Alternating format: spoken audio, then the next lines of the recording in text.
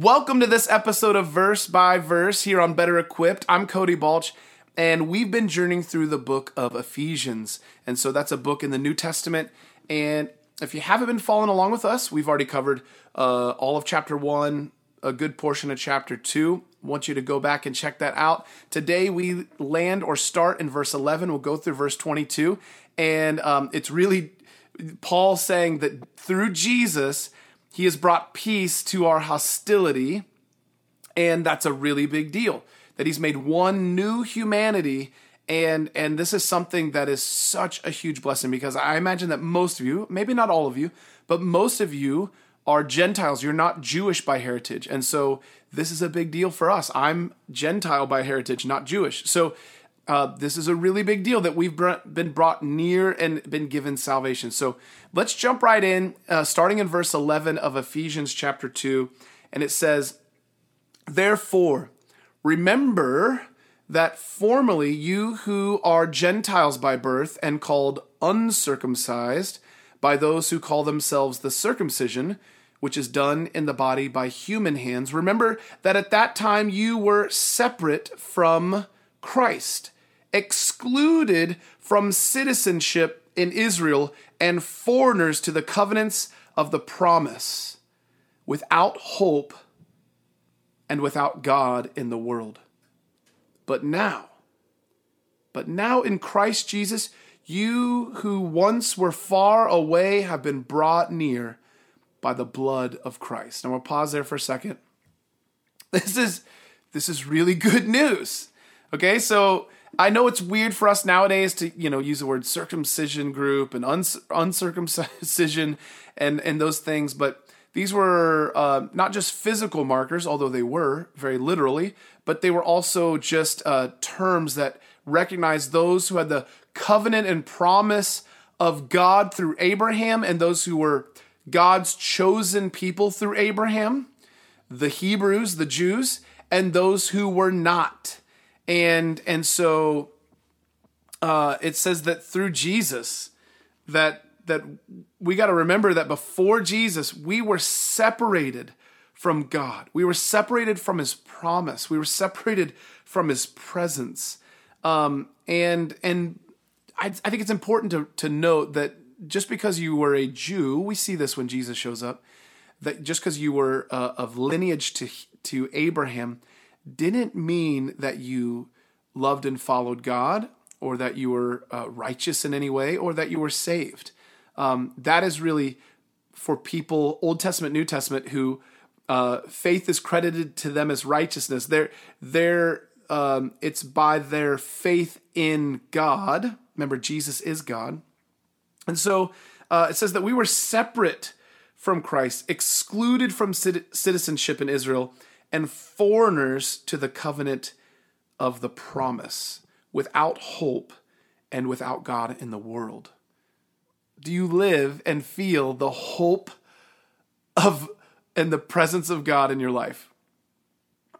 Do you have God? I don't want to assume this, but I kind of assume that because you've clicked on a video that's a study of Ephesians, that most likely you believe in God, you love God, but do you have hope? Do you live with hope? How does it change your life? There are people just nowadays that live as though there's nothing to live for. There's nothing beyond this life.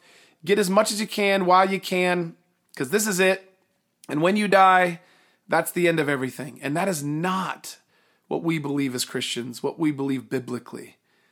And he says that in verse 13, "But now in Christ Jesus, you who once were far away have been brought near by the blood of Christ." That this didn't just whimsically happen. That Jesus intentionally came to this earth to pay the price of our sin that stood against God, and the wages of that sin was death, and he literally paid for it with his blood, with his life on the cross. That's something that we should not take lightly. That is so serious. That is so significant to us. He continues in verse 14. He says, For he himself is our peace. For Jesus himself is our peace. He is literally our peace. He doesn't just give us peace. He is our peace. There's not a way to find peace without finding Jesus first. It's only in Jesus, for he himself is our peace, who has made the two groups, the circumcision, uncircumcision, the Jews, the Gentiles, the Jews, the Greeks, it's all the same thing, who has made the two groups one and has destroyed the barrier, the dividing wall of hostility. Let's pause there for a second, because what we saw back when Jesus showed up was very, very divided, hostile world between Jews and Gentiles, Jews and Samaritans, basically anyone outside of Jews, the Jews were against. And then the courtyard of the temple. There was the outer courtyard, the inner courtyard, so on and so forth. So there was a wall there that divided even within the Greek or the Gentile believers in God. They were not allowed to go beyond a certain point. There was a part of the wall that divided these two courtyards. And it said, like, hey, your blood is on your own head, Gentile, if you enter into this, because if you enter into here, we will kill you, and it will be your fault because you came into the place that only Jews are allowed. Well, then you fast forward, and just in recent history, you've got these walls literally running in places. Think of like the Berlin Wall, but in Jerusalem, you got these areas of the Jews, the Hebrew state, the Israel state, and the Palestinian state. And there's a wall right now, like today, a wall of dividing of hostility. And so you say, well, if that exists today, then did Jesus really did he destroy it or not? And I'd say, well, he absolutely destroyed it spiritually. But we as humans love putting up walls. We love putting up walls, and it's not just Jews and Gentiles. That's his context. That's what is important for us to understand as Gentiles, that we've been brought near by the blood of Christ. But how many walls get put up between people? For so many silly reasons. I mean, all the reasons in society, we have so many things that we divide over. It's insane. It really is insane. And so he says that spiritually, that you don't have to be a Jew, a descendant of Abraham, in order to receive the promises of God. That what divided Jews and Gentiles has been destroyed. This dividing wall of hostility. And it says in verse 15, by setting aside in Jesus' flesh, in his flesh, the law with its commands and regulations. His purpose, okay, that's pretty important. His purpose was to create in himself one new humanity out of the two, thus making peace. I love this language, a new humanity. Okay, because guess what? This humanity on this earth will be destroyed. It will die. Okay, we will not live forever. This earth will not live forever. But God says a part of his promise, a piece of his promise is not just forgiveness, but a new creation, a new heavens and a new earth, a new sky, stars, earth, created by God to be for his people only, to live forever with him in his presence. Like literally in his presence. Like walking around in his presence, talking with him in his presence, that kind of presence. And only the new humanity, the ones who have been made new by the blood of Christ, who have put their faith and trust in Jesus and what he's done, only the new humanity will get to dwell on the new heavens and new earth. I want to be a part of that. By God's grace through Jesus, I want to be a part of that. It says in verse 16, and in one body to reconcile both of them to God through the cross, by which he put to death their hostility. He came and preached peace to you who were far away, and peace to those who were near, the Jews, the Gentiles. He came and preached peace to both, to all. For through him we both have access to the Father by one Spirit. There's only one type of Christian. There's lots of brands in the way we brand it, but there's only one Christian type of Christian, and it's those who love and follow Jesus with all their heart, soul, mind, and strength. Yes, through his grace, they're not perfect, but there's only one people of God. Just one. No matter where you're at in the world, no matter what's, if there's a name of a church on a sign or a certain tradition of believers, there's only one body of believers. The people of God, those who love and put their faith and trust in Jesus as Lord. That's it. We see it so differently, but there's only one for God. That's it. He says in verse 19, consequently, because of all this, you are no longer foreigners and strangers, but fellow citizens with God's people and also members of his household.